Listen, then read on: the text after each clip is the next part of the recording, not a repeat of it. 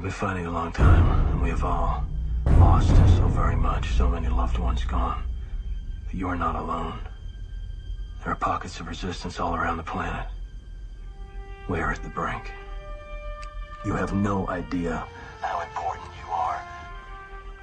If you're listening to this, you are the resistance. All right, welcome to our Zoom presentations for Wednesday evenings, Wednesday night at the parish. We have these Zoom presentations, both giving meditations as well as sometimes updates on most recent developments regarding the protocols of our good bishop. But yes, last week we decided to discuss a very timely topic, namely the notion of vaccines because of the COVID-19 situation and the fact that, having read some of those headlines from last week, that we have 300 million potential vaccination shots being developed, hopefully available, they're saying, by January 2021. And so vaccines become sort of a topic that I think a lot of people want to discuss, or at least be to have more explanations given to them regarding this topic. And so, again, we have Pam Acker with us from last week. This is sort of part two. And I do want to do a couple of things. First of all, again, remember COVID-19 from last week. I read some headlines from the newspapers. The notion that the president has had an Operation Warp Speed, sort of the military's involved to try to deliver this vaccine as quickly as possible. And as I stated, 300 million vaccines supposedly by January of 2021. There's supposedly been developments in certain pharmaceutical companies, in particular Moderna, which suggests that there's been successful initial testing so far. And so a lot of people are really pushing for the vaccines to be the answer to the COVID-19 issue. And that's sort of how we live in many ways. We can't fully open up until we have the vaccine. That's how many people are thinking. But I do want to just go back to last week, and Pam will also we'll both provide some clarifications. Last week we mentioned the notion of unethical versions of vaccines that are derived in some way by the cells of aborted fetuses, the fetal tissues. And so we obviously read the Pontifical Academy of Life document, and this obviously condemns that entire notion of deriving these vaccines from unethical aborted fetuses. But I think sometimes when people read the headlines a few years ago when that document came out, the headline ended up being, even in the Catholic press, the Catholic Church accepts the use of vaccines, even if they come from these illicit, unethical sources. And that is not what the Pontifical Academy for Life states. It's an extremely, completely negative evaluation of the entire process. And so it's saying, obviously, those who were part of developing the vaccine using fetal tissue from aborted fetuses, for those who are marketing, for those who develop pharmaceutical companies, for the marketing branch of pharmaceutical companies, for those who are actively involved in a very formal way in promoting this these vaccinations. But even for those who are the parents who are sort of stuck in many ways with, let's say, only unethical versions of vaccines being available, we find that the Vatican was very, very, very, very nuanced in this area. It basically said this: you never want to fully agree to this as being something good that you need for yourself, for your dependents, but your will is never fully agreeing to this as something that is a good, that you're under a certain coercion There's no other vaccines that are ethical available. And so your will has a certain violence being done to it. And so that is what's happening. We're not agreeing to this in a full, pure will sort of way. There's a violence being done to the individual who has to, as a last resort, use this particular vaccine. And so that the church says temporary. This is a temporary sort of situation that the parent is required, duty-bound, to object, that we are all required to object to seek proper, licit versions of vaccines. But then Pam said last week, as you know, it's sort of a perpetuation of this situation that the pharmaceutical companies don't seem particularly pressured to provide ethical versions of vaccines. And so I think we do need to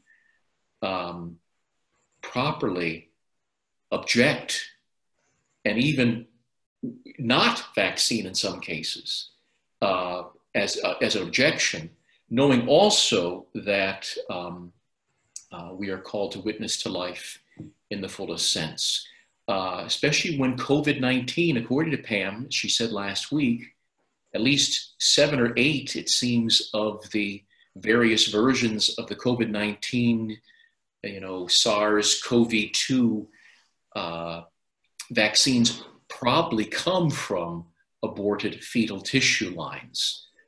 So, Pam, I wanted to add that, but let's get back to you. Do you want to bring up any clarifications from last week, particularly maybe how vaccines also work and to get our terms right? Sure. I had a couple questions, I guess, in the interim, Father, about the rabies vaccine in particular, and because I had mentioned that it can be used after exposure to rabies is thought to have happened or verified to have happened.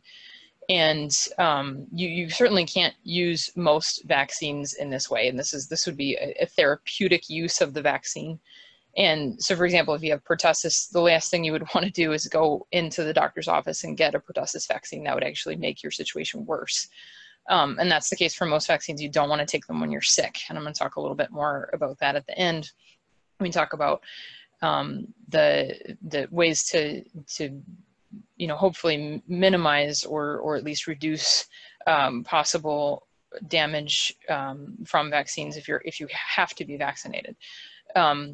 But before I go into all of that, I think it would be helpful to talk about how vaccines actually work in the body, because I think there's just a little bit of misunderstanding about that. So just very, very, very basic overview.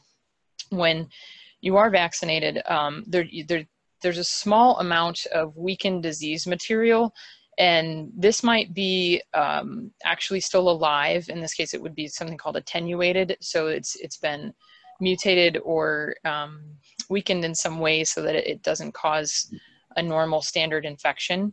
And then you also have killed vaccines or inactivated vaccines. These are the actual disease material, but they've been inactivated in some way, often with chemicals, sometimes things like formaldehyde.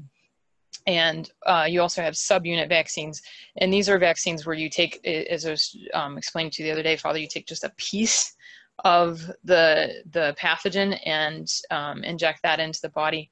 And these things are all injected intramuscularly. And so it's that weakened disease material or part of the disease that's injected into your muscles. And it's important to note this is not a normal mode of exposure. The normal mode of exposure for most diseases is usually through respiratory or oral routes. And so taking something and injecting it into your muscles is abnormal. And we'll talk a little bit about that again also later in the talk, a little bit more about that. So kind of make a mental note of that. And then the subunit vaccines, the ones that just take a piece of the disease material, are supposed to be safer than the live vaccines, because you can actually contract the disease from somebody who has been vaccinated with a live vaccine. And the live vaccines are the measles, mumps, and rubella, rotavirus, chickenpox, and the oral polio and the nasal influenza vaccines. Those are the ones that you would see commonly in the U.S. at this point. The oral polio that has been suspended in the U.S., but it's still in use around the world and other places. So you can actually contract the disease from vaccinated individuals who become carriers of it, and the vaccinated individuals themselves can contract it. So subunit vaccines were thought to be safer, but this is not necessarily the case because they have something added to them called an adjuvant, and this is I think the Latin word for helper. And these are things that cause your body to have a greater immune response, because they found that since the vaccine wasn't live, it wasn't producing the same amount of antibody response. And so that leads me to the other important part about understanding the way vaccines work, and that's that the measurement of a vaccine's efficacy is the antibody response, and this is supposed to somehow equal immunity. And this kind of leads to a little bit of confusion of terms. We talked about, vaccination is not the same thing as immunization. So when I'm taking this disease material and I'm injecting it intramuscularly, it's not the same thing as being exposed and fighting the disease normally. And partly because of the route of exposure, but partly because the vaccine seems to bypass the innate immune response. And this is the reaction that you have to a disease that actually is what makes you feel sick. It's not the disease itself or the pathogen itself. It's usually your immune response that causes, the fever and the kind of nausea or tiredness or things like that are normally associated with being sick. And the vaccine also primes the body in favor of a B cell response instead of a T cell response. And we can maybe put a bookmark here as well, because this is very important in the mediation of autoimmune pathology, which we're going to talk about later. So B cells produce a lot of antibodies, and that can be really important in the development of autoimmune disease. And so all of this can kind of dramatically affect how the body responds to future pathogens. So if I'm taking this sort of abnormal route of exposure, I can change the way that the body responds to disease. And that's something that isn't talked about as much as just the protective effect of trying to sort of train the body to recognize a particular disease. And so that's just a little bit about how vaccines work, and hopefully that was reasonably understandable. But that brings me to the rabies vaccine, which is actually a vaccine. It is that disease material. It's one of the inactivated vaccines that's then injected into the body. And if you are exposed to rabies, and I looked up the number of deaths from rabies per year in the US, it's about 1 to 3 deaths per year at this point. But about 30 to 60,000 people are treated for possible exposure to rabies every year. So our method of treatment is actually quite good.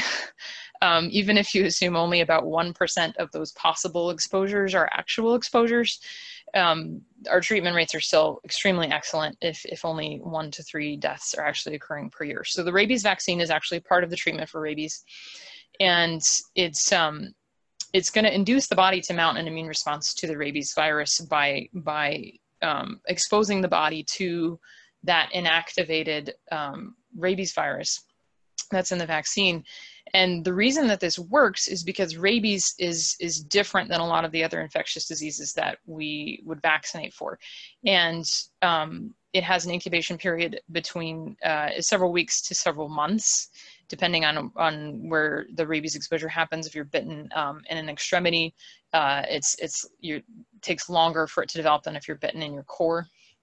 So this is an example of a reasonable use of a vaccine. It's a therapeutic use instead of a prophylactic use, and so that's where I think the part of the confusion is happening too, because most vaccines are prophylactic, which is basically a techie science word for saying that they're things that you would do in advance of a possible exposure. So this is not a treatment for a disease, but it's a method of preventing the disease. So vaccines are not all prophylactic, as we just saw, and all prophylaxis is not vaccines. So we don't want to confuse those two terms, kind of like we don't want to confuse vaccination and immunization. They're two separate things. But it would be reasonable to use the rabies vaccine prophylactically if you're in a situation where you might be exposed to rabies quite a bit. Say if you work in wildlife removal and you are in danger on a relatively frequent basis of possibly getting bit by a raccoon who, you know, would possibly carry rabies. I mean, there are times when it is reasonable to try to prevent the possible onset of a disease. But I know some folks were a little bit worried. Nobody in the parish probably needs to rush out and get a rabies vaccine. I think it's fairly safe to say the likelihood of you contracting rabies or dying of it if you did contract it is extremely, extremely low. So that was the clarification I wanted to make sure I issued there. Thank you, Pam. So just to sort of look at that just a little bit, so the rabies vaccine, there are ethical versions of that vaccine, right? That's right. That's right. I forgot to mention that. I'm sorry, Father. And I was even sort of frantically pulling up the document as you were doing your introduction because I remembered I forgot it at that point. But the rabies vaccine came up last week because it is one of the vaccines that is made using aborted fetal cells. But it's a specific brand of the rabies vaccine that's made that way. And the trade name is Imovax, and that's by Sanofi Pasteur. And it's made using the MRC5 aborted fetal cell line. But there is an ethical alternative, and that alternative is called Rabivert. And that's made by GlaxoSmithKline, and that's made in egg cells. And so all of that information is available on the Children of God for Life website. If you go to their website, they have a vaccines tab, and under that tab, they have a vaccine chart, and that gives you just a simple one-page PDF format of all of the vaccines that are made in aborted fetal cells, as well as any ethical alternatives that are available in the US or internationally. And I guess I would also add that you had told me that, you know, rabies can be deadly. I mean, it's 100% if it's not treated, basically. Well, it's pretty close to 100%. There have been documented cases of once you develop symptoms of rabies, there are about 20 cases. Once you develop symptoms of rabies, you don't die. And that was something I didn't know. I learned that when I was looking up more about the rabies vaccine and rabies in general this week. So it's possible that you wouldn't die, but it's highly unlikely once you develop symptoms. So you can see the need for an intervention in a therapeutic way of this vaccine. Oh, absolutely. But chickenpox is generally not obviously a deadly thing. So to compare the two vaccines, it doesn't seem appropriate. I think vaccines are all good, including the chickenpox, and because it can save lives. Right. Yeah. We don't want to necessarily use the rabies vaccine example to justify all vaccines or the phenomenon of prophylactic vaccination in general, simply because it is an exceptional case. It's not the norm that we would see with the diseases that we're trying to prevent using vaccines. Good. So now that we have sort of looked at that as sort of a clarification from last week, I think we want to go into a little bit of the ideology behind the notion of vaccinations, especially the ideology that would drive us to think that we truly cannot get back to normal life in our country and in the world until a vaccine is developed and distributed. So obviously some major ideology is driving that mindset. So in looking at these things, I sort of felt that maybe some of the principles of the Enlightenment could have contributed to this mindset regarding the ideology of vaccinating. So I'm just going to go through that just a quick bit here. Again, an ideology is almost like it's a set of ideas, and so it's almost like doctrinaire. It's like a religion being applied to even the notion of something secular. Ideologues oftentimes are unbending individuals. They don't compromise regarding many things. They can be moralizers. They are doing good for humanity, good for you, good for your family, good for all of humanity. Listen to us because we're more enlightened than you are. And resistance is futile. And put a flag next to that because we'll get to that too. The desire, and this is part of the Enlightenment, we're talking about, the 17th century, 18th century, 19th century sort of series of philosophies in connection with the Enlightenment. The notion that somehow part of the Enlightenment was the desire to transform nature, Right. to make it better, somehow improve humanity by applying human reason alone. And part of that is that we would ultimately become masters of nature, so that we could sort of manipulate the nature of things to suit our ambitions. The Age of the Enlightenment, also known as the Age of Reason.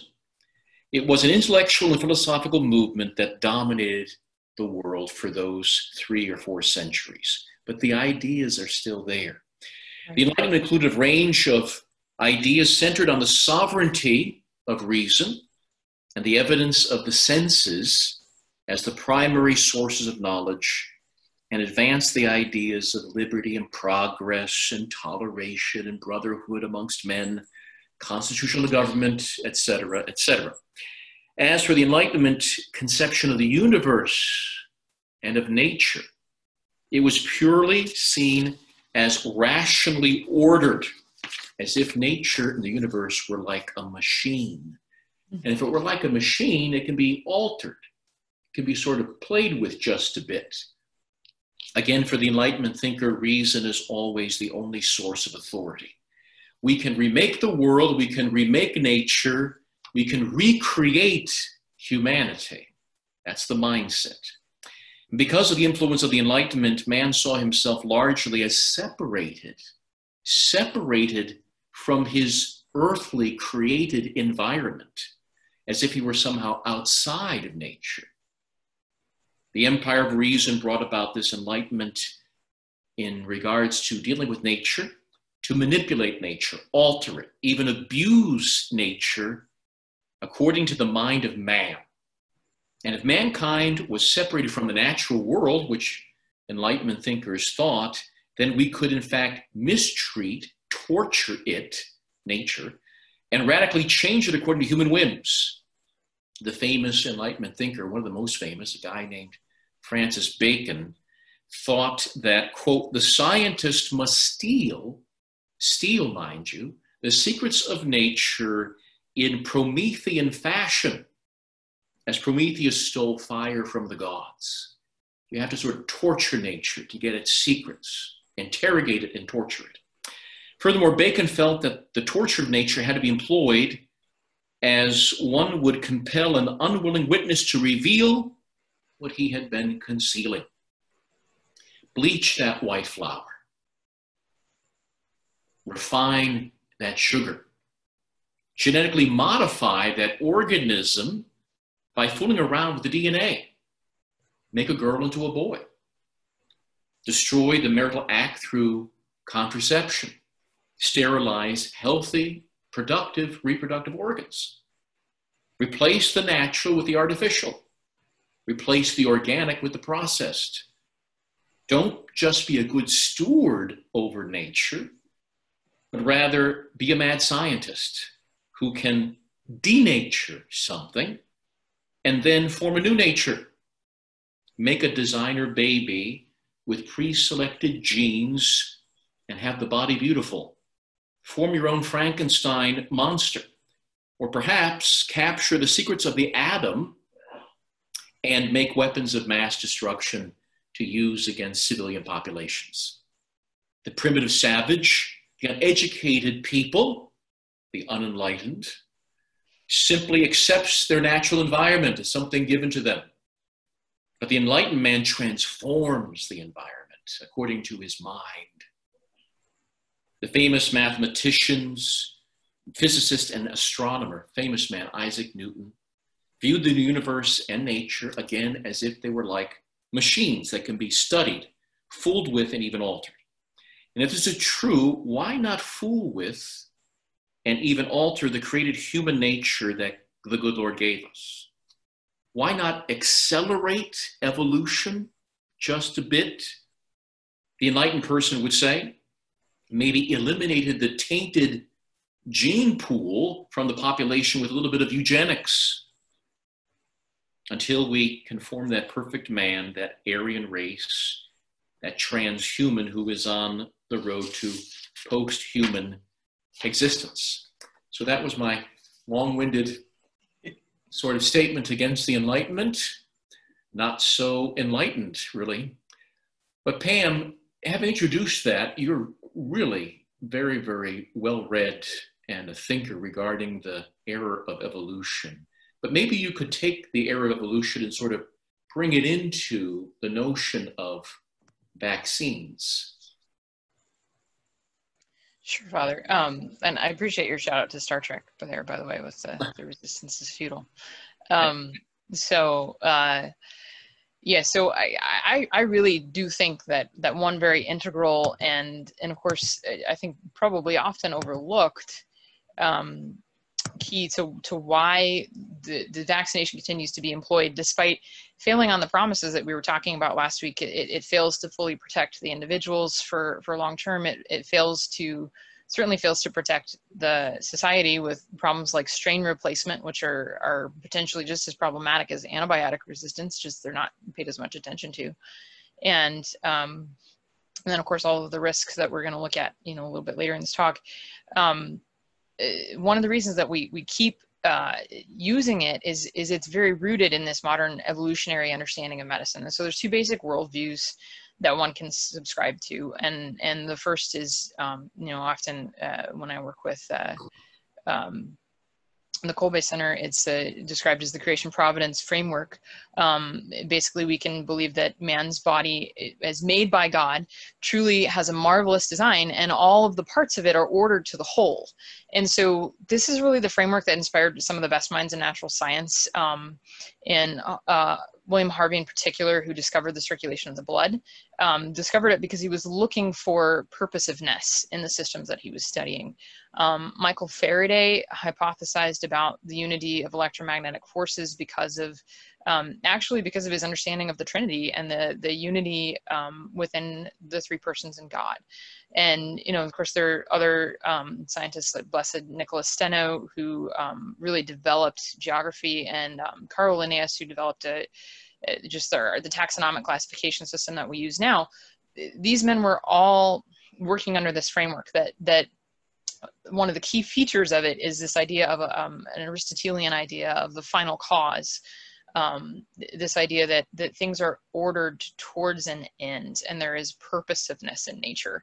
And evolution really had to throw that out, because evolution, if you subscribe to the evolutionary framework, you believe that man's body is made by natural selection, and it's a random amalgamation of factors, and that individual parts of it can be manipulated in somewhat without reference to the whole, because they kind of are there by chance, and they may even be leftovers of evolutionary ancestors that we don't really need or use anymore. And so evolution is really rooted in naturalism, which is can be defined as a philosophical belief that everything is going to arise from natural properties and causes, and it immediately excludes or by definition excludes supernatural or spiritual explanations for anything. And then this naturalism logically is going to lead to reductionism, which is basically the idea that you can take a complex phenomenon and explain it in terms of a very much simpler phenomenon. And this it ignores the idea of emergent properties, which is that idea that the whole is more than the sum of its parts. And we know that in a living thing, the whole is more than the sum of its parts, because if I put all of the parts of a bacteria together in a test tube, it will not spontaneously self-assemble into a bacteria or bacterium, to use the proper singular. It just doesn't work that way. There are emergent properties of life. And so reductionism kind of ignores those. And this worldview has very practical consequences, like the myopic focus that we have in drug development now, looking sometimes for single target molecules in the human body that we think is going to treat a disease symptom. And when I teach AP biology, Father, I always like to put up a big picture of signaling networks within cells and show them how one molecule is connected to so many other molecules in the body. And if you're not looking at the whole of that, and you're just looking at that one molecule and saying, okay, I know that this is somehow involved in the disease that I'm working on, so I want to stop or start the functioning of this particular molecule. Well, if I change that one thing in the middle of this giant network, I'm going to change the whole network. And we talked a little bit about that with the idea of ecosystem biology last week. We talked about strain replacement. You can't just sort of pick one part out of the body or one part out of nature and say, if I can manipulate this part as much as I want, and nothing really is going to happen to the rest of it. It's unreasonable. So really from the beginning, the pioneers of vaccination were focused on developing vaccines to combat or prevent specific diseases, and rather than striving to understand the way that the body's immune system worked and work within that framework. So the focus was on the germ and not the body.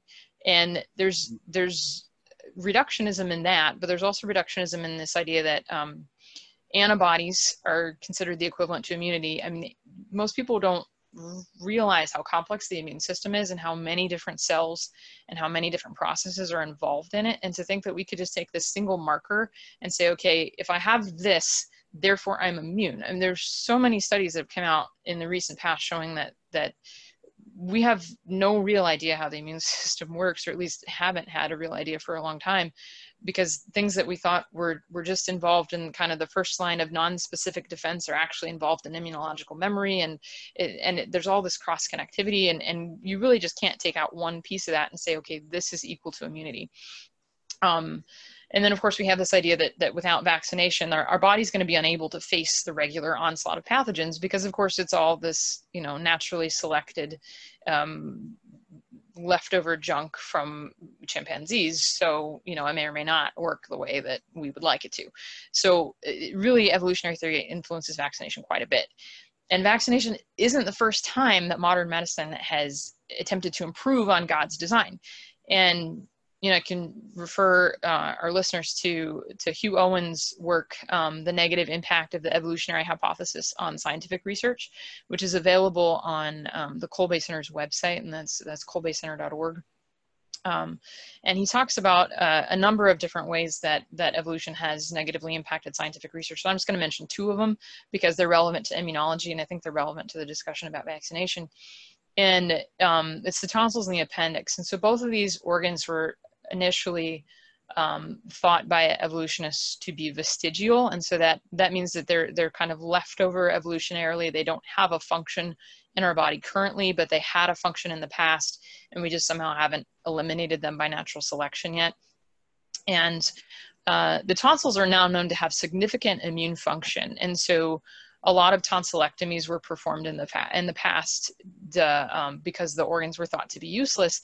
And really what this ended up doing was actually stripping patients of their God-given first line of defense of their immune system. Because as I said before, most infections are going to come through the respiratory or through the oral route, and most of that's going to go straight down your throat. So right at the base of your throat are your tonsils. That's your front guard, if you will, for your immune system. And this, had a pretty big impact in that, people with their tonsils removed, they were more likely to have more serious cases of polio. During the polio, I don't want to call it an epidemic because there were a lot of other factors that were non-virus oriented, but when there was a problem with paralytic polio in the US, if you had your tonsils removed, you were more likely to have a serious case of it. And just generally, people who keep their tonsils are generally healthier than those who don't. And this has been observed over long-term studies up to 30 years. So the focus of tonsils as being vestigial, as being a sort of these evolutionary leftovers, led to another huge problem, which is the shifting of attention away from the physiological and environmental factors that are responsible for the swelling of the tonsils, which is usually why they got removed. And it's pinning the blame for that condition on the nature of the tonsil itself. And that idea that, that I have to correct what's in the body because what's in the body isn't good enough or doesn't work right is something we see still in vaccination.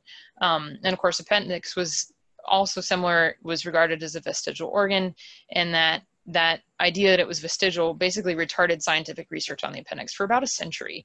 And we now know that it's part of the gut-associated lymphoid tissue. And of course, you can survive without it, but I can also survive without my right arm, Father, but I'd really like to keep it.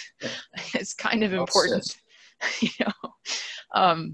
So maybe you could, I mean, I also mentioned the notion of eugenics, which is tied to evolution, of course. Right. Somehow there are desirable sort of traits that you want to bring about in a species, the human race, and probably eliminate those things which aren't undesirable according to at least a rational sort of look at things according to them.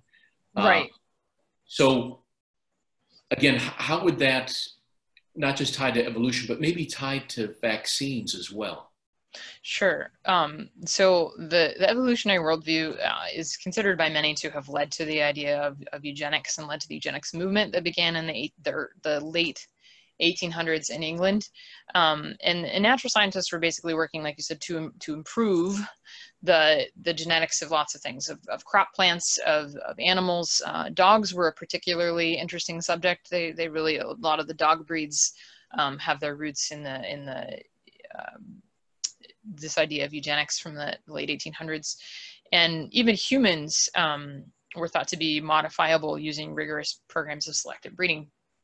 So what the eugenicists ended up doing is pushing organisms to the limits of their genetic variability. And you see this particularly with dog breeds. If you look at a purebred dog, certain kinds of dogs, they have trouble breathing. Other kinds of dogs have congenital hip problems or congenital problems with hormones or mutations that cause certain diseases and things like that.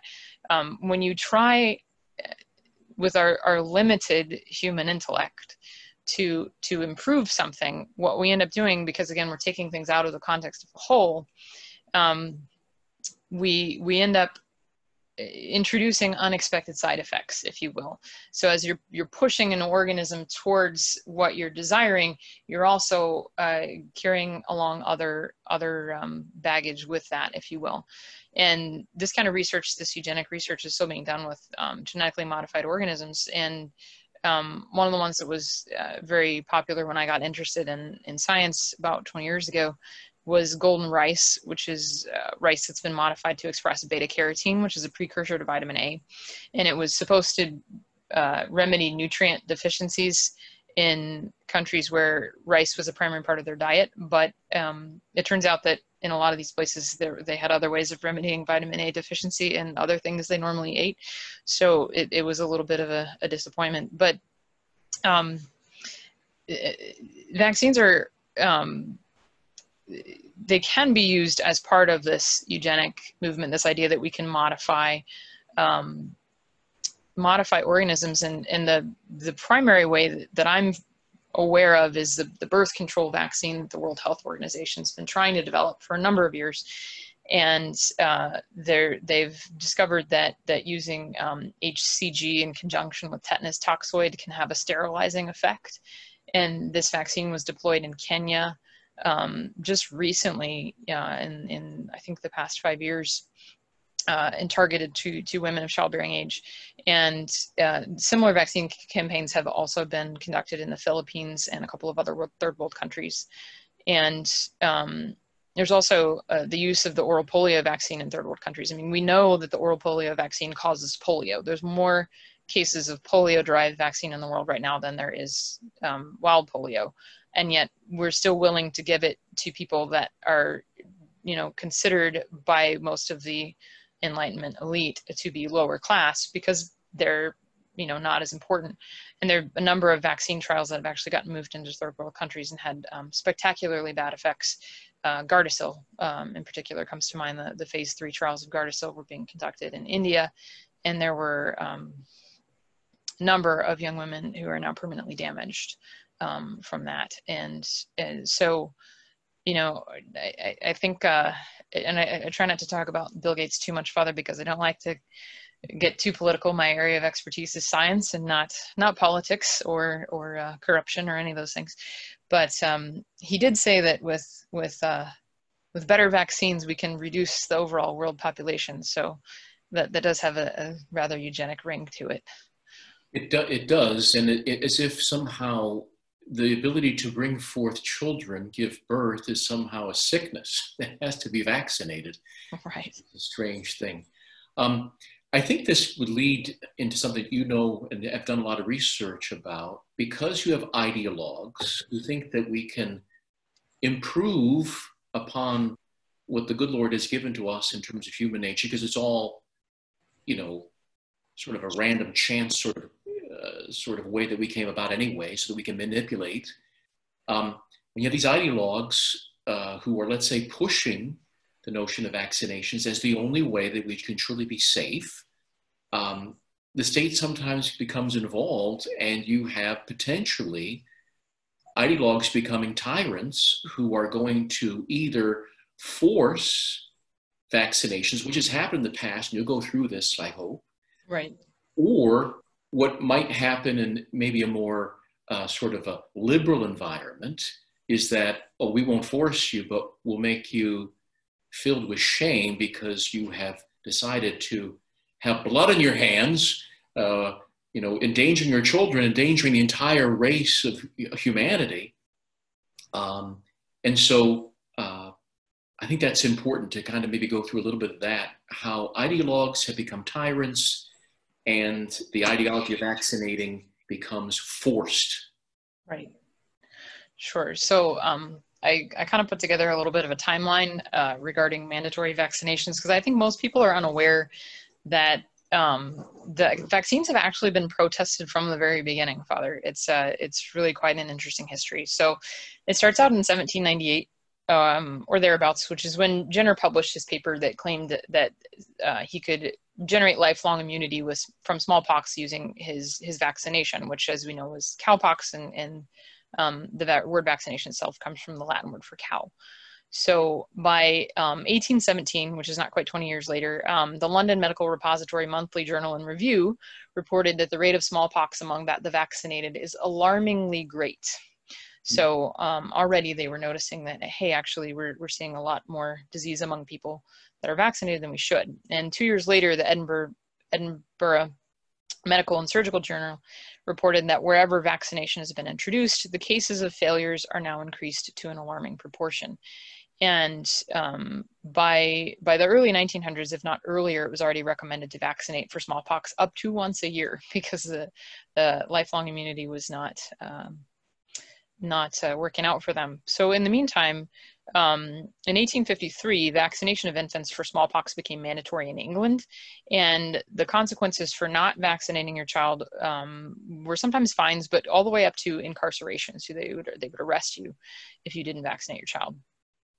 And then in 1866, the first anti-compulsory vaccination league was founded by Richard Gibbs in England. And this was kind of in anticipation of a law that was then passed the next year in 1867, which extended mandatory vaccination to 14-year-olds. And so we're still in England. We're basically in England until I switch over to America, so it's the next several points. But in 1871 and 1872, there was particularly bad outbreaks of smallpox, and a city called Leicester in England saw what they described as fearful mortality from smallpox. And this was despite the fact that almost everybody in Leicester was vaccinated and supposedly protected from the disease. So about 10 years later, public opposition to vaccination had been growing in the meantime because of this particular outbreak. Arrests in Leicester for defying the Vaccination Act were up to 1,100 individuals a year. So that was quite a bit. And as I said before, fines were also implemented. And according to Dr. Suzanne Humphreys, who writes about all of this in her book, Dissolving Illusions, she says that the penalties fell disproportionately on the poor, who, if they could not afford to pay the fine for noncompliance with the vaccination law, would have the settlement forcibly offset by seizure and sale of their furniture. So, it's kind of ironic that this idea of mandatory vaccination is also, it hits against one of the main themes of the people who are supporting the mandatory vaccination are also often supporting not disproportionately disadvantaging the poor. So it's a little bit contradictory there. But then in 1883, a couple years later, and this is just one specific example, I'm sure there were many, but a man by the name of Arthur Ward already had 2 children that had been vaccine injured from the smallpox vaccine, and he refused to submit his third for a vaccination. So the police showed up for the fine money while Mr. Ward was out, and his wife didn't have it. So they confiscated all the downstairs furniture, insisted on being allowed upstairs, which she didn't let them do, and then berated her and frightened her to the point that the shock of it all caused her to go into early labor, according to the news report. And the child that she gave birth to was stillborn, and she herself died a few weeks later. So that was a particularly tragic case of what, you know, did happen, at least in one case, when someone refused to submit to vaccination. So 2 years later, in March, there was a tremendous demonstration in Leicester, and the estimates were that between 80 and 100,000 people were protesting the Vaccine Act, and the procession of all the protesters was about 2 miles long. And as of that date in 1885 in March, over 5,000 people in Leicester had been issued a summons for being in violation of the Vaccine Act. And that demonstration drew protesters from all over the country, not just from Leicester. And I thought it was interesting that one of the things that Dr. Humphreys notes is that present at the demonstration was Spencer T. Hall, who had been vaccine injured at 2 years old after a smallpox vaccination, but he suffered an actual attack of the disease at 14, and after that, his health actually improved.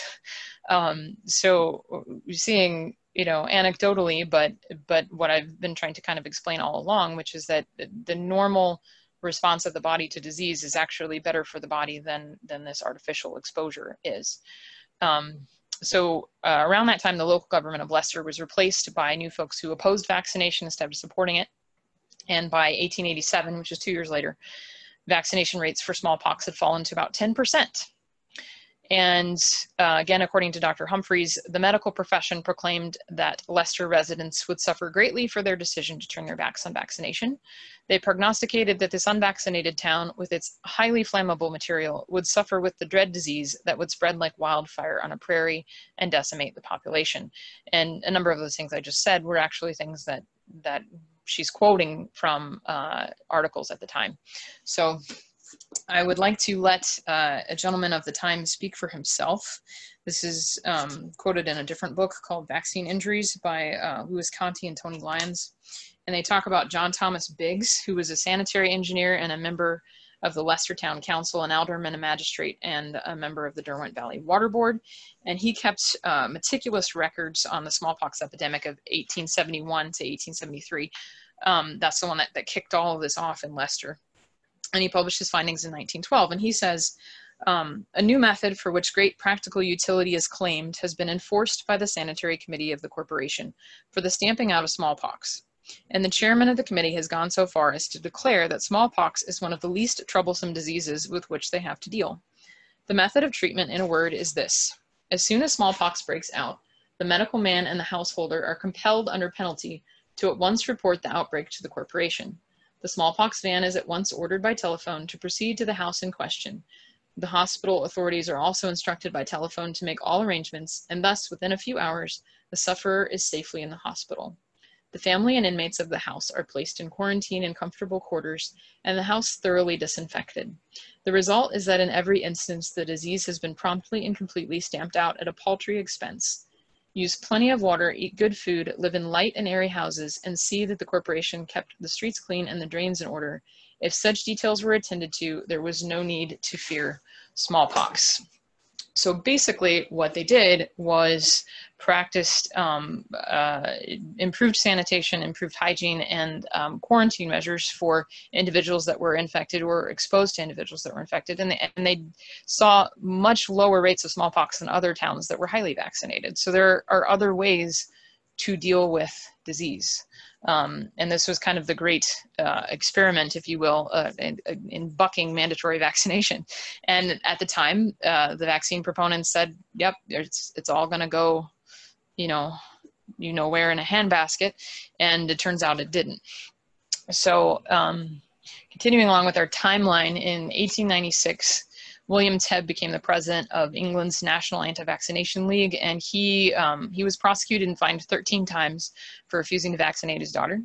And his visits to the U.S. are what started the U.S. Anti-Vaccination League. So we're going to jump across to the United States. where about 9 years later, there's a famous Supreme Court case, and I know this has probably been cited, and a number of people have expressed concern about a high-profile lawyer whose name I'm not remembering right now, who talked about mandatory vaccination not being in violation of the Constitution. And so this decision in 1905 is Jacobson versus Massachusetts. And Jacobson had been, and his son both had severe reactions to the smallpox vaccine. And the court ruled that they were still required to get the vaccine that was currently being mandated by law in Massachusetts. And a quote from that court case is as follows: "It is within the police power of a state to enact a compulsory vaccination law, and it is for the legislature and not for the courts to determine in the first instance whether vaccination is or is not the best mode for the prevention of smallpox and the protection of the public health." So the case has been made that this particular case is an example of utilitarianism that's being used to justify vaccines, and susceptible minorities like Jacobson and his son are being sacrificed for what's considered the greater good, which in this case would be the elimination of the spread of smallpox. But as the Leicester example proves, there are other ways to do that. And also, at the time that this was being done, often smallpox epidemics were associated with vaccination, so vaccination could start them rather than stop them. And the argument has been made that this Jacobson versus Massachusetts ruling actually paved the way for another ruling called Buff versus Bell in 1927, and this allowed the passage of eugenics laws in many places in the U.S., and it gave a green light for what ended up resulting in forcible sterilization of as many as 60,000 Americans up to the late 1940s. So it's another way that vaccination is connected to eugenics. This idea of utilitarianism, that somehow the greater good overrules the individual's good. So I'd like to note at this point that while the law was mandatory and the Supreme Court upheld the idea of vaccines being mandatory, Jacobson actually did not get the vaccine even after the court ruling. He just had to pay a fine. So he paid a fine of $5 and did not have to be injected with smallpox. So this brings me to another important point, because I know a number of people are concerned about being forced vaccinated. And the idea is that, somebody's going to kind of grab you and hold you down and jab you with a needle. And from what other lawyers have said that I've heard, this action actually qualifies as assault and battery. So this is something other than mandatory vaccination at this point. The law can require you to be vaccinated, but it does not appear that it can require that someone come and actually hold you down and stick you with a needle. So you can have a penalty if you refuse to comply, but I don't think there's a legal precedent for actually making you receive the vaccine. So that was comforting to me when I was doing this research. So in 1922, there was another case in Texas. And this time the individual was seeking redress for being denied entry into both public and private schools after refusing vaccination. And this person also lost. But again, they didn't have to receive the vaccine. They just were unable to attend the schools that they wanted to do. And by 1986 in the US, there were a number of vaccine injury cases. The vaccine manufacturers were being sued quite a bit, actually, and it was becoming a rather risky proposition to make vaccines. And so Congress enacted the National Childhood Vaccine Injury Act, which, despite its names, also covers adults. And this established the Vaccine Adverse Event Reporting System, abbreviated VAERS, and also the Vaccine Court. And the idea was that this would make it swifter and easier for parents and adults who were injured to seek redress for the injuries for themselves or their children, and be compensated accordingly without putting the manufacturers at risk. So this act really made manufacturers completely exempt from liability for vaccine injury, and the federal government assumed that liability through the vaccine court. And that the money for that system is paid as a tax on every vaccine that's injected. It's about 75 cents, I think, per vaccine. So in 1995, about 9 years later, the Department of Health and Human Services Secretary, who at the time was Donna Shalala, if I'm saying that right, gave the Social Security Administration the right to reveal the Social Security number of newborn infants to state health department officials for use in a vaccine tracking registry. So the groundwork has actually already been laid a long time ago for a national vaccine registry where you would be tracked as to your vaccine status. But I didn't find anything else updated on that in the research that I did this week as to whether that has been initiated or not. So there's a hole in my timeline there. It only goes up to 1995, and that's a while ago. But that's kind of the general history of the idea of mandated vaccines or mandatory vaccines. And as of right now, vaccine laws are pretty much in the hands of the states. And when it comes to school attendance, so vaccination isn't necessarily mandatory in the sense that, you can't get out of your physician's office without getting a vaccine, but you can potentially get denied admittance into schools or daycares. And all states allow medical exemptions to this mandate. And so those are, if you have an allergic reaction to a component of the vaccine, or you've had a serious adverse reaction to a vaccine in the past or something like that, you can get a medical exemption.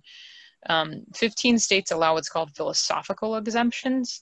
So these are exemptions that you can just say, I'm personally opposed to vaccines. And so from eastish to westish, those states are Pennsylvania, Ohio, Minnesota, Wisconsin, Michigan, North Dakota, Louisiana, Arkansas, Texas, Oklahoma, Arizona, Colorado, Utah, Idaho, and Oregon.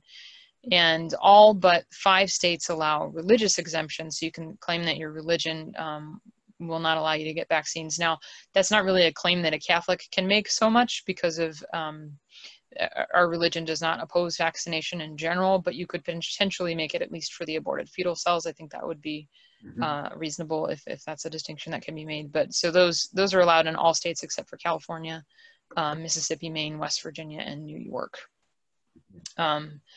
And so I was also asked this week at some point, what about compulsory vaccination for healthcare workers? Like, how does that work? And state immunization laws for most states, including the one that we live in and the ones that we border, do not actually require vaccination. But individual hospitals are permitted to require it as a condition of employment. And since most of this falls under at-will employment, there's not really a direct avenue of redress for an individual with like a philosophical exemption kind of thing. There has been some legal redress through lobbying with the nurses union. But even with that, an NBC News report recently, as recent as 2017, basically reported that when employers require a vaccine, the CDC found that 85% of the workers get one. So I thought that was interesting. It's required, but still 15% of people are opting out. So there must be some kind of way to do that, but I'm not sure. That would probably depend on which exact organization you were employed by, and you'd have to do a little digging on your own for a specific disease. And I also just kind of wanted to note in terms of mandatory vaccination of healthcare workers, it's supposed to, prevent spread of disease, and healthcare workers are exposed to a lot of disease. But there are other things that could also be very helpful in preventing spread of disease. And one of them is hand washing. And the CDC has stated, without giving a real statistic, that in terms of a number, that healthcare workers clean their hands less than half as often as they should. And simply increasing hand washing would probably do more to reduce disease spread than 100% compliance with vaccination. But that's not the avenue that's being pursued currently. Very good. Well, that's an excellent history, Pam, of really what is largely a civil liberties question too. Obviously, religious exemptions you mentioned and things like that, but the notion of forced vaccinations, at least in the past, through various legislative acts like the Vaccination Act and sanitary boards, very, very sort of big government sort of promoting and pushing this. But it's not just a question of civil liberties, I think. I think you're also saying that there's potential consequences. That this is a healthcare question too. The best way to deal with the well-being of the human person and their immune system. So we're getting into a very, very, I think, a touchy topic. Okay. Some of the consequences of vaccination. Is there a connection between vaccinations and things like autism, autoimmune deficiencies? And I think, whenever I look at a CDC website or some other sort of agency's website, they'll always say there is absolutely no evidence regarding the connection with vaccines and autism. Or they'll say, well, yeah, there was a paper that came out, but it was retracted that was showing the connection, but the person had to take it back. But then I was mentioning to Pam, and I failed to get her the copy, but I believe it was even in the month of May or as early as March, where the CDC admitted, and it was on its website, that there is no direct evidence that vaccines do not cause autism either. So when they say there's no vaccines never cause this, they don't know. Right. So that's Yeah, a long way, but if you could look into that, or rather speak to that. Sure. Question. Most of the studies actually that say that there's no link between vaccines and a particular adverse event, what they're really concluding is there's insufficient evidence to establish a link. But what people don't realize, because it's not explicitly stated in the conclusion, is that usually means that there's also insufficient evidence to establish there's not a link. And a negative is a very, very difficult thing to demonstrate using empirical evidence. And so you cannot say that the scientific evidence has demonstrated that there's no link.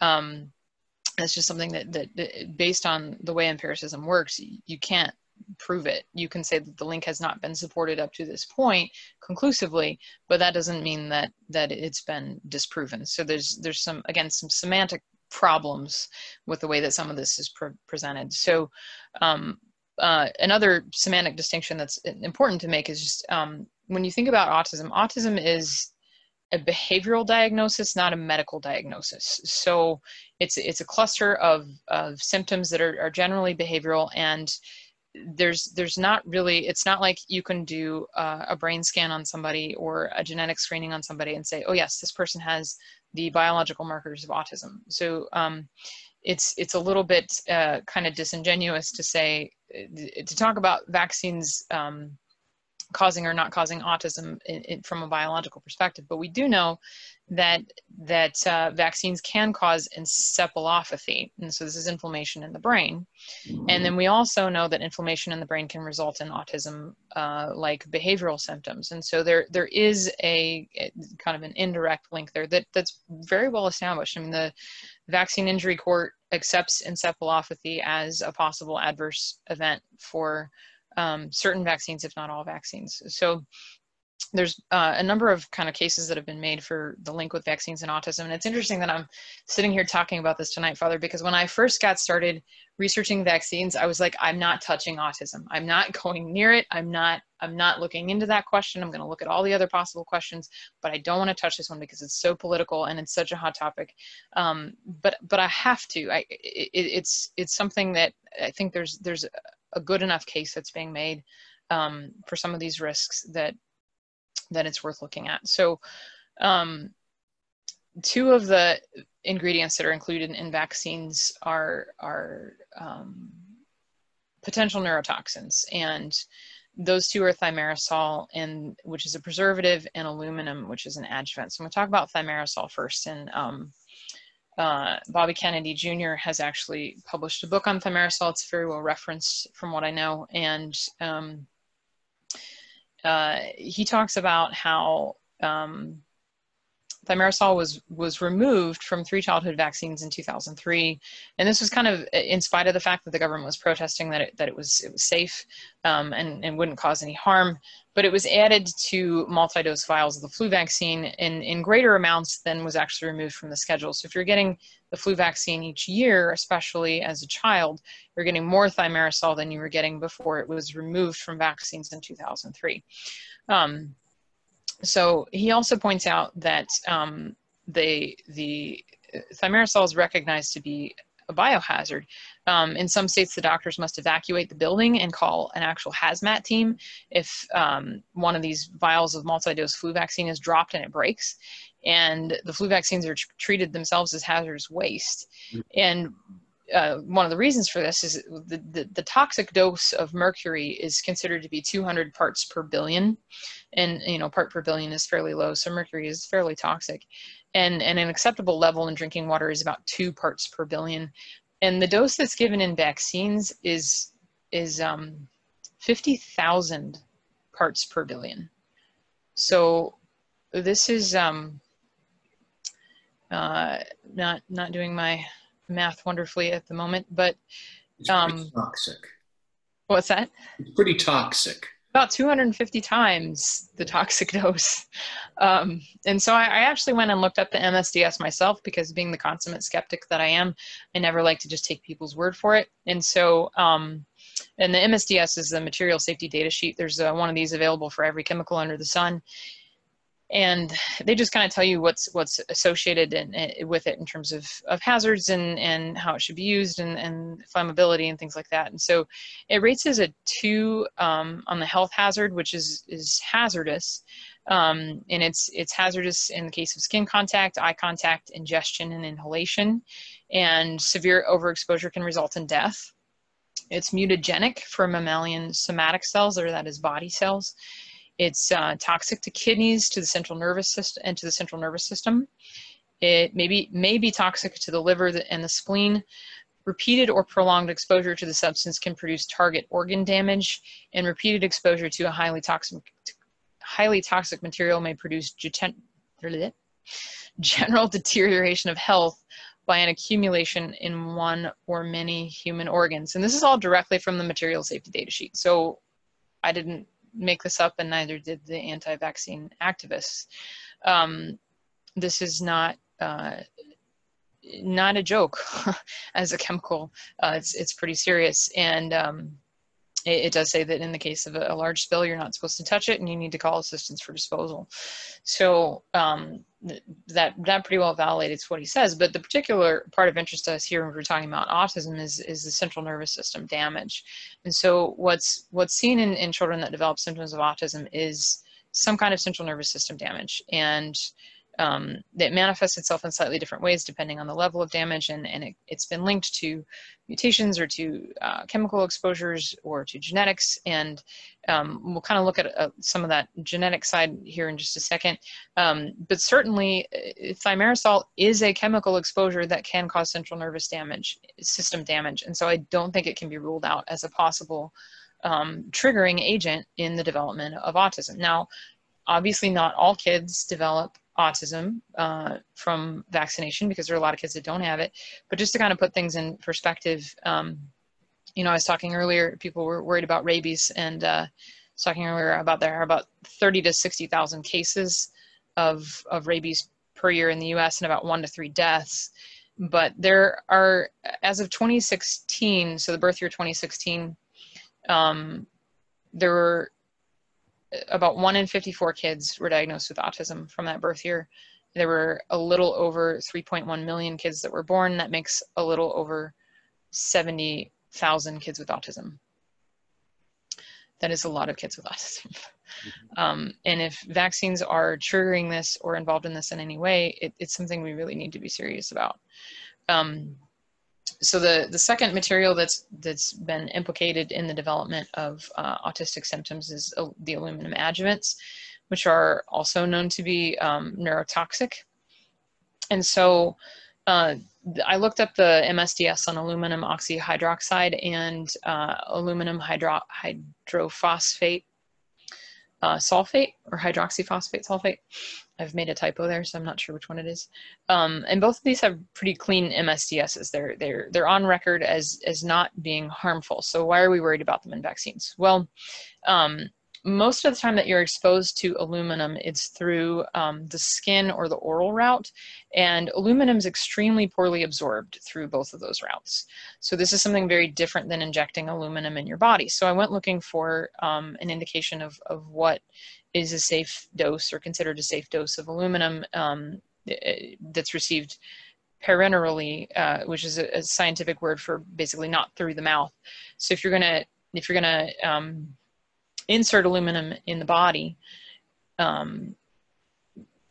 levels of about 4 to 5 micrograms per kilogram per day are considered,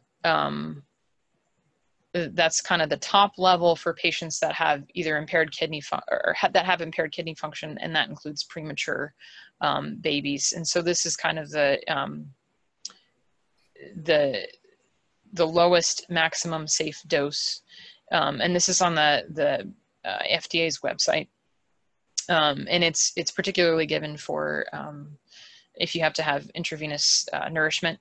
Those solutions often contain aluminum, and so they have to have less than a certain number of micrograms or milligrams of aluminum, and you have to give it to the person at a rate that's lower than what I said here. So just for kind of reference, a microgram is a thousandth of a milligram, and it's a millionth of a gram, and a paperclip weighs about a gram. So we're talking about a millionth of a paperclip worth of something when we talk about a microgram. So this is adjusted for body size, so it's in micrograms per kilogram.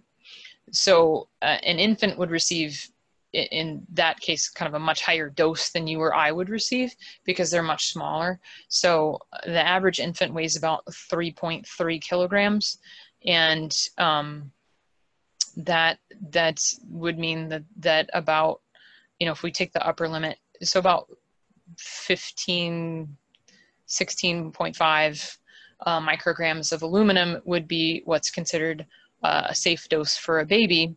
And again, this is for patients with impaired kidney function, so maybe slightly higher than that could be safe, but this is the only established in the literature safe rate that I could find. So again, about 16 micrograms of aluminum. Sorry, I don't know if I said grams before. It's getting late at night. So 15 to 16 micrograms of aluminum. The hepatitis B vaccine, which is given at birth, father, contains 250 micrograms of aluminum. So that's significantly higher than the rate that is considered acceptable in infants. And so I think one of the reasons this is probably maybe kind of passed over is, well, if you average it out, they're still receiving less than the 4 to 5 micrograms per kilogram per day. But the problem with arguing that is that your body can only eliminate aluminum so fast. In fact, your body's not very efficient at eliminating aluminum. So if you're injecting loads of aluminum into an infant who's going to be even less efficient because their kidneys aren't, fully developed as an adult, that can truly be a problem. And at 2 months of age, when babies are about 5.5 kilograms, they receive 1,225 micrograms of aluminum. So this is an extremely high amount of aluminum for somebody that tiny, and this is nobody's really tested this in infants. I mean, for ethical reasons, you don't want to inject babies with a known neurotoxin and then do an experiment on that. So it's kind of curious to note, though, that the U.S. has an extremely high rate of newborn deaths for an industrialized country. And there are folks who think that there's a relationship between the injection of aluminum here with that problem. So, but there's another, and then of course, aluminum is neurotoxic. It can cause the kind of brain inflammation that is also associated with autism. And there's another possible biological mechanism for causing autism through vaccination, and that's fetal DNA. And this is research done by Dr. Teresa Deisher, and I highly, highly recommend her. She's working with Sound Choice Pharmaceuticals. I believe she founded it, and she's done research that shows that autism rates rise with the introduction of each new aborted fetal cell-derived vaccine. So not necessarily with each new vaccine, but with each one that's manufactured in aborted fetal cells. And she's looked at countries in Europe that pulled some of the vaccines after the initial autism scare that was from that paper that you mentioned. By the way, that paper was published by Andrew Wakefield in The Lancet, the journal of The Lancet, and it was retracted, but it was not retracted because The Lancet published any problem with his research, but because there was an undisclosed conflict of interest, which is not great, but that's not even nearly equivalent to saying, oh, his research has been debunked. And in fact, there are researchers who have replicated what he did, and there are researchers who tried to replicate what he did and not seen it, and there are conflicts of interest there as well. Generally, the negative studies are funded by vaccine manufacturers, and the positive studies are funded by people who have ideological ties to not vaccinating. So there's a lot of conflict of interest going on in this, and it's not clear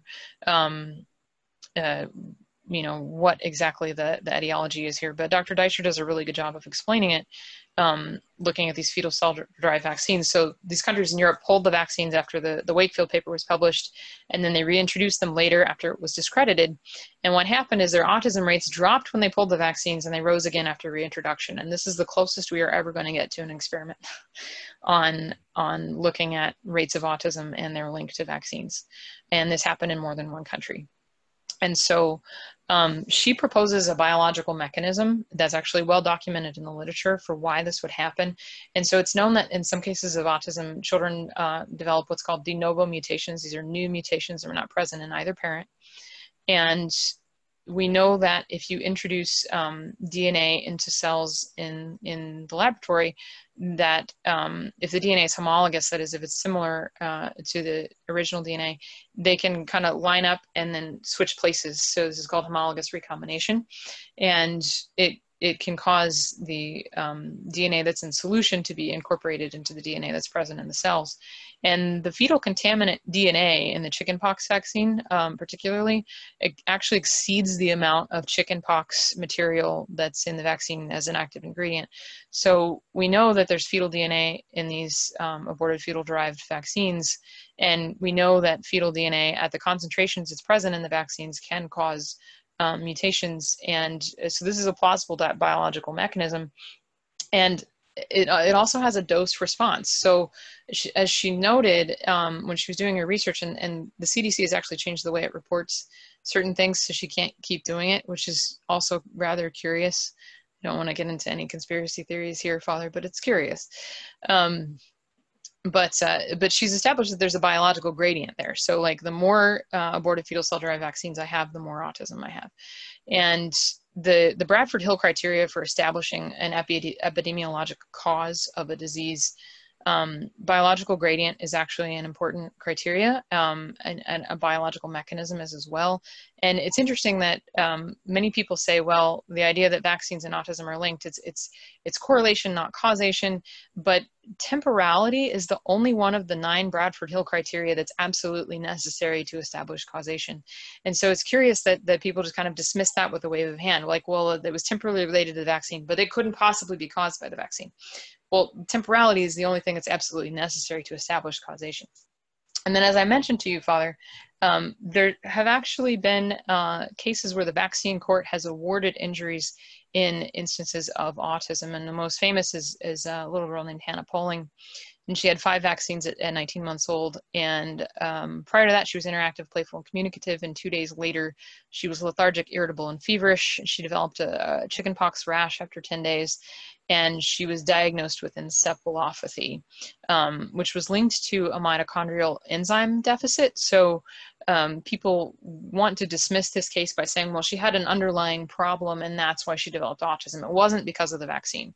But she clearly didn't have autism prior to her 5 injections, and she did afterwards. And so one of the things that's overlooked in the vaccine autism debate is that we don't have a single cause for autism. I'm not saying that every child that has autism has it because they've been vaccinated, and I don't think anybody else out there is saying that either.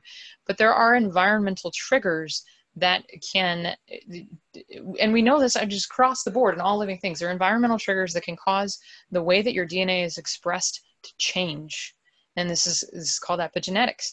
And if you're never exposed to that environmental trigger, you will never develop the disease or the symptoms. And so it's not legitimate, I think, to dismiss vaccination as a possible cause, just because you're saying, okay, well, there was an underlying cause and that's the real cause. Well, the vaccine was the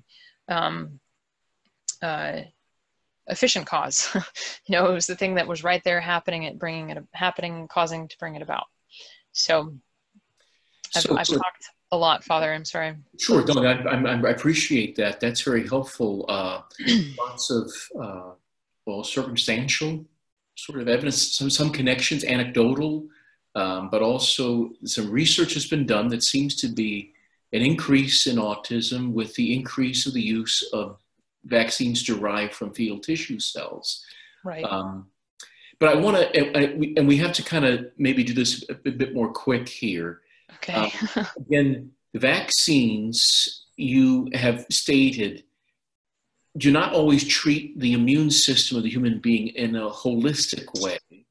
It might excite the producing of a lot of antibodies to go after the antigens and the pathogens and so forth that come into the body, but it's sort of an artificialized excitement of the immune system so that maybe it's not fully engaged. So with that in mind, the immune system seems to be not properly used. So would vaccines perhaps harm the immune system in some way because it's sort of exciting it to do something that it's not being attacked? I mean, it doesn't have a disease, but it's being purposely excited. Does it cause your immune system maybe even to start attacking you, the autoimmune deficiencies? And like I said, maybe a quick, like 3 or 4 minute overview. Sorry about that. Yes, I will be quick. But maybe just a quick overview. And because, when people say, boy, there's a lot more diabetes than I remember growing up. There's a lot more of this. There's a lot more of that. And I wonder, so tell us just very quickly. Okay, sure. So there's an underlying mechanistic link between the development of allergies and autoimmunity. And right now I'll go ahead and refer readers or listeners to a book called Vaccine Illusion, and I can't pronounce the name of the author. But her first name's Tatiana and her last name starts with an O. And she talks about how the response that you see in vaccination is actually much more akin to allergy than it is to real immunity. And particularly with this idea that you're sensitized to the antigen on the first exposure, so that's the first vaccine, and then you get the boosters, which causes a greater response. And so we see that with allergic reactions developing. You don't usually have a prophylactic response to the very first exposure. You have to be exposed to it, sensitized to it, and then your body will react. And so it's interesting to note that one of the things I learned while I was researching this, Father, is that actually the first case of hay fever was described in 1828, and the first real studies done on allergies were done in the 1870s. And the disease itself, or allergic reactions themselves, were not well recognized until the 1900s. And the case has been made that the hypodermic needle, which was introduced in 1853, had a lot to do with the development of environmental allergies once we started injecting things underneath the skin, because they were coming into the body in ways that weren't normal. But also, once we started adding adjuvants to vaccines, I used to kind of make a mental note on that a while back. Aluminum adjuvants, which we just mentioned, are also neurotoxic. They're broad spectrum, so they can cause you to have an immune response to a variety of things. And there are a number of studies that have demonstrated a connection between either oral or non-oral administration of aluminum. And that can cause animals to become allergic to foods that they're consuming at the same time that they're being either eating the aluminum or being injected with the aluminum. And so there's a logical biological mechanism that links aluminum adjuvants and allergies. And then autoimmune progressions, there's a lot we don't understand about autoimmune progression. And I think part of the problem is that we're looking at diseases like multiple sclerosis and type 1 diabetes and lupus and arthritis, like they're all different diseases, but really the underlying etiology is the same. There's a breakdown in the recognition of self versus non-self, and it's only the part of the body to which the sensitization occurs that is different. So there's been described in the literature this something called the autoimmune inflammatory syndrome induced by adjuvants, is abbreviated ASIA, and this is a controversial claim. It's been dismissed by those that claim that the definition is too broad and it doesn't explain the diversity of symptoms. But the diversity of symptoms isn't really a problem because the etiology of the disease is the same. The cause of the disease is the same. Your body is attacking itself. It's just attacking different parts of itself in those different diseases. So in MS, it's attacking the myelin around your nerves. In lupus, it's attacking your own DNA. In diabetes, it's attacking your pancreatic cells that produce insulin. But it's still the immune system that's doing the attacking. And so similar sorts of things can mediate autoimmunity as well as allergies. This could be a problem of training the body through vaccination to produce B cell reactions. It could be a problem with the adjuvants that, you're introducing an adjuvant and that's causing an abnormally strong immune response. And so something that wouldn't normally react with the tissues in your body will, under those circumstances, react with the tissues in your body. And autoimmune diseases are another recognized adverse event reaction with vaccines, particularly Guillain-Barré syndrome, which is a degenerative neurologic disease. And there are a couple of other autoimmune diseases that are recognized as being connected with vaccines as well. Very good. So again, if you fool around with the immune system a little too much, it might turn on the very person who's trying to protect. Right. So I want to take some questions at this time. If people have some questions they want to write in, obviously it's a wonderful presentation by Pam. Lots of wonderful information, especially about the history of vaccination acts, England, the United States, the notion of forced vaccinations, some of the sort of protections in that regard.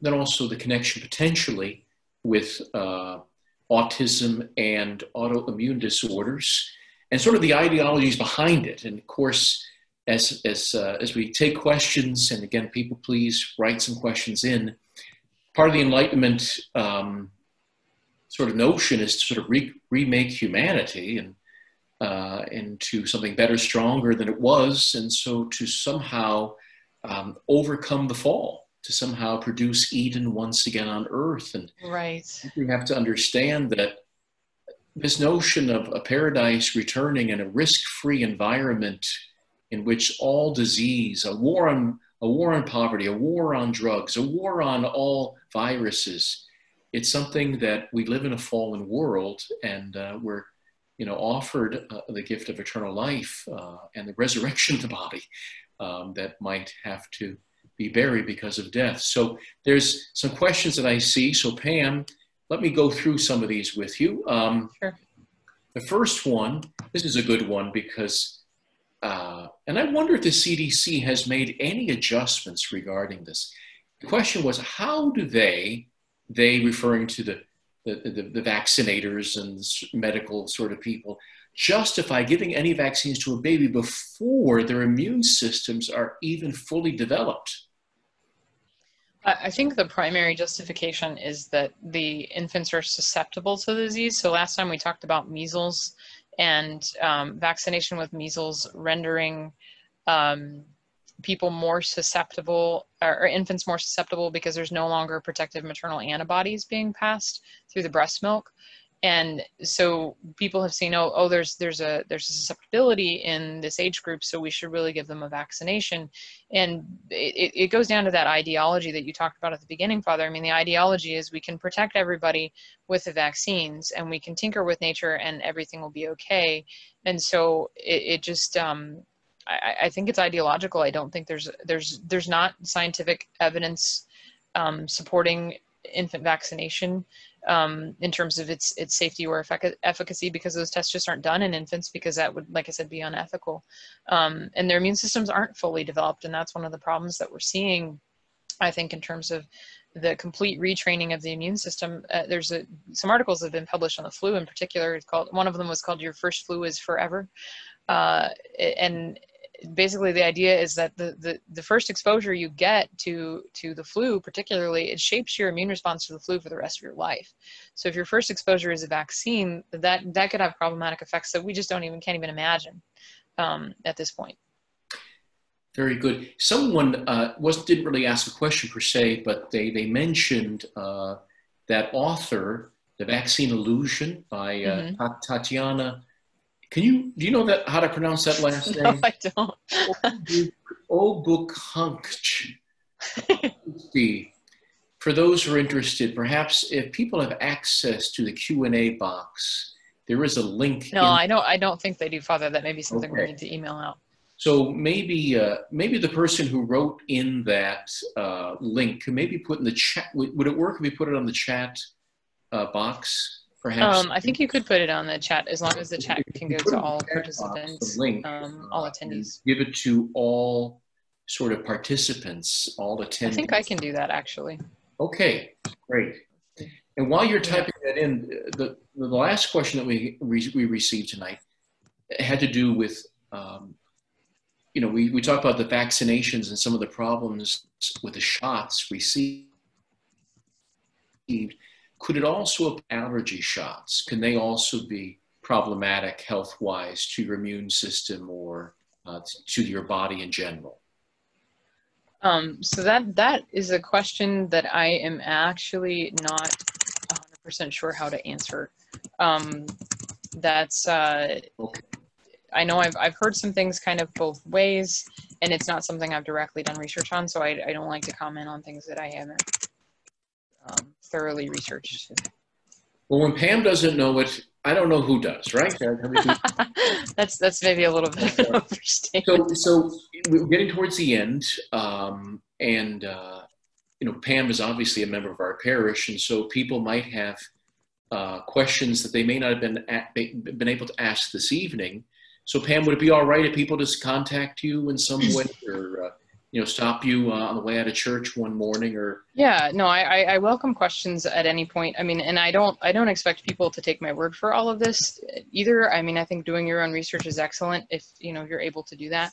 And I'm happy to read anything that anybody sort of recommends as maybe you should think about this or think about that. But I did want to, if we just have a couple more minutes, Father, just mention, I know some people were concerned about ways to minimize damage if you do end up being forced vaccinated or forced to vaccinate. And so I just wanted to just really quickly mention a few of those things. Please do, yes. Okay. So there's kind of all kinds of information circulating out there, and I'm not saying this is a comprehensive list. There are probably additional things you can do, but these are things that seem to be kind of a consensus across the board that people say make the damage less likely. So in the first place, do not ever get a vaccination if you are sick. So if you are sick, definitely make sure you put it off until you are well again, because that can cause severe immune interactions and can cause severe reactions. Do not take Tylenol preemptively. Tylenol it's debatable actually whether Tylenol is even safe. It's because of what it does in the body and in terms of depleting glutathione levels and suppressing fever, which is a normal reaction of the immune system. It certainly is over consumed. So don't do that before a vaccination. That can make the reaction worse. And don't take a vaccine while you're taking antibiotics. Taking probiotics can be helpful, but you'd need to consume these for about 2 months prior to and 3 months after a vaccination. Vitamin A and vitamin C are both helpful. I don't remember the dosage of vitamin A. I think it's just sort of a normal FDA recommendation, but the vitamin C dosage recommended is significantly higher than the FDA recommendation. I believe it was 4 grams in divided doses, so 4,000 milligrams. To be taken before and after for several days. And then just always, if you have to have a vaccine, make sure that the vaccine is being given in the correct part of the body in the correct manner. And that's one of my concerns about this warp speed operation, Father, is there's a number of vaccine injuries, particularly with the tetanus shot. If it's not given in the right place in the shoulder, it can cause severe shoulder damage because it can damage the nerves in the body, just the physical action of the needle, aside from all of the vaccine problems. So if you have to get a vaccine, make sure that you know where and how it should be given, and make sure that the person follows that procedure. So, well, and of course, that was one of your sort of motivations, was to not only find ethical, to avoid shots. ethical versions, but didn't like the shots too much. But also, no, not so much. The thing is, it's more natural when people receive things, you said, through the respiratory system or orally, and so you talk about edible vaccines, and that, yes, and interestingly, in the Vaccine Illusion, Father, she talks about a study that was done in the 1920s where they immunized guinea pigs for tetanus by feeding them tetanus spores, because tetanus doesn't infect you through the oral route, but the exposure to the spores allowed the immune system to kind of gain recognition of it. And then when the guinea pigs were wounded and then spores were put into the wounds, which is the normal way you get lockjaw or the symptoms of tetanus, then they were immune to it. And that immunity was strain specific, but it was an alternate form of inducing immunity to vaccination, but it wasn't pursued. It was one of those things that kind of just got left there on the table because it wasn't what was in the literature, as we talked a little bit about last time. Just think how popular the doctor would be in the future if they have ethical vaccines which were somehow not harmful to the immune system, that were edible, and the children wouldn't have to take shots with sharp needles. So before we end, I want to get to this last question. Someone just wrote one in.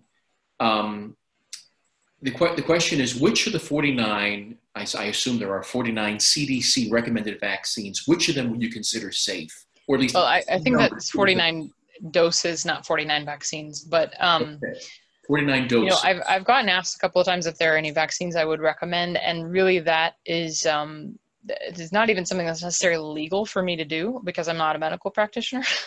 Right. So I am going to have to say, you know, take what you have, you know, learned about the impacts individually, but also, you know, sort of sociologically or societally, about vaccinations, and apply your own risk-benefit analysis. And the vaccine inserts indicate what possible side effects there are with the vaccine. And there are a couple of books that may have them sitting next to me that talk about some of the ones that your doctor may not tell you about. And I found this one probably the most helpful. This is what your doctor may not tell you about children's vaccinations. So she deals with a lot of the adverse reactions, and then the vaccine book by Dr. Sears deals with some of them. I don't really 100% agree with Dr. Sears because he thinks that the HPV vaccine is safe, and I think that there is a huge amount of evidence that that is not true at all. I can say that all vaccines have risks associated with them. So if you're asked, the question is asking, you know, are any of them just perfectly, totally, completely safe and risk-free? No, they're not. Some of them are less reactive than others, though. I believe the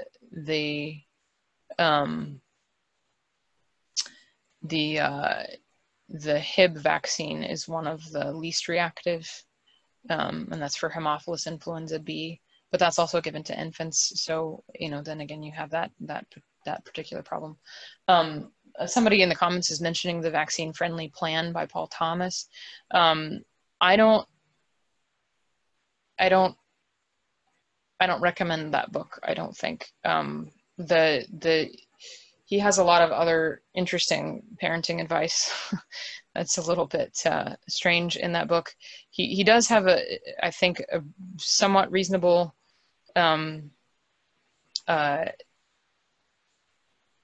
analysis of vaccines, but you can find the same information, I think better information, in the what your doctor may not tell you about children's vaccinations. So Pam, very good. Thank you for everything for last week as well, having gone through obviously the notion of unethical versions of vaccines, which we spoke about. And how we really have to object to that. It's a duty, in fact. Mm-hmm. But also, then we moved on to say that vaccines themselves, there's going to be a lot of promises that are made, but not all those promises are delivered upon. And also there could be pretty much in every case, some side effects, and some could be quite difficult. And, Right. And of course, maybe some connection even with some autoimmune disorders or even autism. But, and of course, and then Pam, thank you for also going through the fact that the history of sort of both sort of these ideologues who have almost tyrannically imposed a vaccination culture upon us, but then there's always been, you told us, this notion of an anti-vax, which has become a pejorative term, unfortunately. It has, unfortunately. But the fact that there's always been opposition to this, because the good Lord gave us an immune system, and if you're not sick, and you don't, you're not doing things that would perhaps lend themselves to a great risk of getting sick in a particular way, that like babies' intravenous drug use is not going to happen with babies. So why are you giving that sort of vaccine? So many good things you've given to us, and we very much appreciate all your research. But maybe you could end, and I'll do a final prayer. But you have a paper, which is becoming more of a book as we speak. You could tell us, maybe not when, but sort of when it is eventually done, it will, where it will be available. Yes. So I make no timeline promises, but I will say that the book has gone through, or is going through right now, its first round of questions and criticism from medical professionals. So that's a good step forward towards a final product. I have a couple of sections still to write on it, but that will be available through the Kolbe Center. And of course, those who are, in the parish are welcome to ask me if you forget where to find that. But that is going to be published through the Kolbe Center for the Study of Creation. Wonderful. Thank you again, Pam, for all that you've done for us. And thank you for all those attendees at the Zoom presentation. And we'll continue with another Zoom presentation, probably on a lighter topic that I'll come up with. But thank you all for attending, and let's end with a prayer. In the name of the Father, and of the Son, and of the Holy Ghost. Amen. Amen. Glory be to the Father, and to the Son, and to the Holy Ghost. As it was in the beginning, is now, and ever shall be, world without end. Amen. World without end. Amen. I'm going to give you a final blessing through intercession of our Blessed Mother, good Saint Joseph, your guardian angels, the patron saints, Benedictio Dei omnipotentis Patris et Filii, and Spiritus Sancti et super vos et maneat semper. Amen. Amen. Bless everybody. Thank you, Pam. Thank you, God.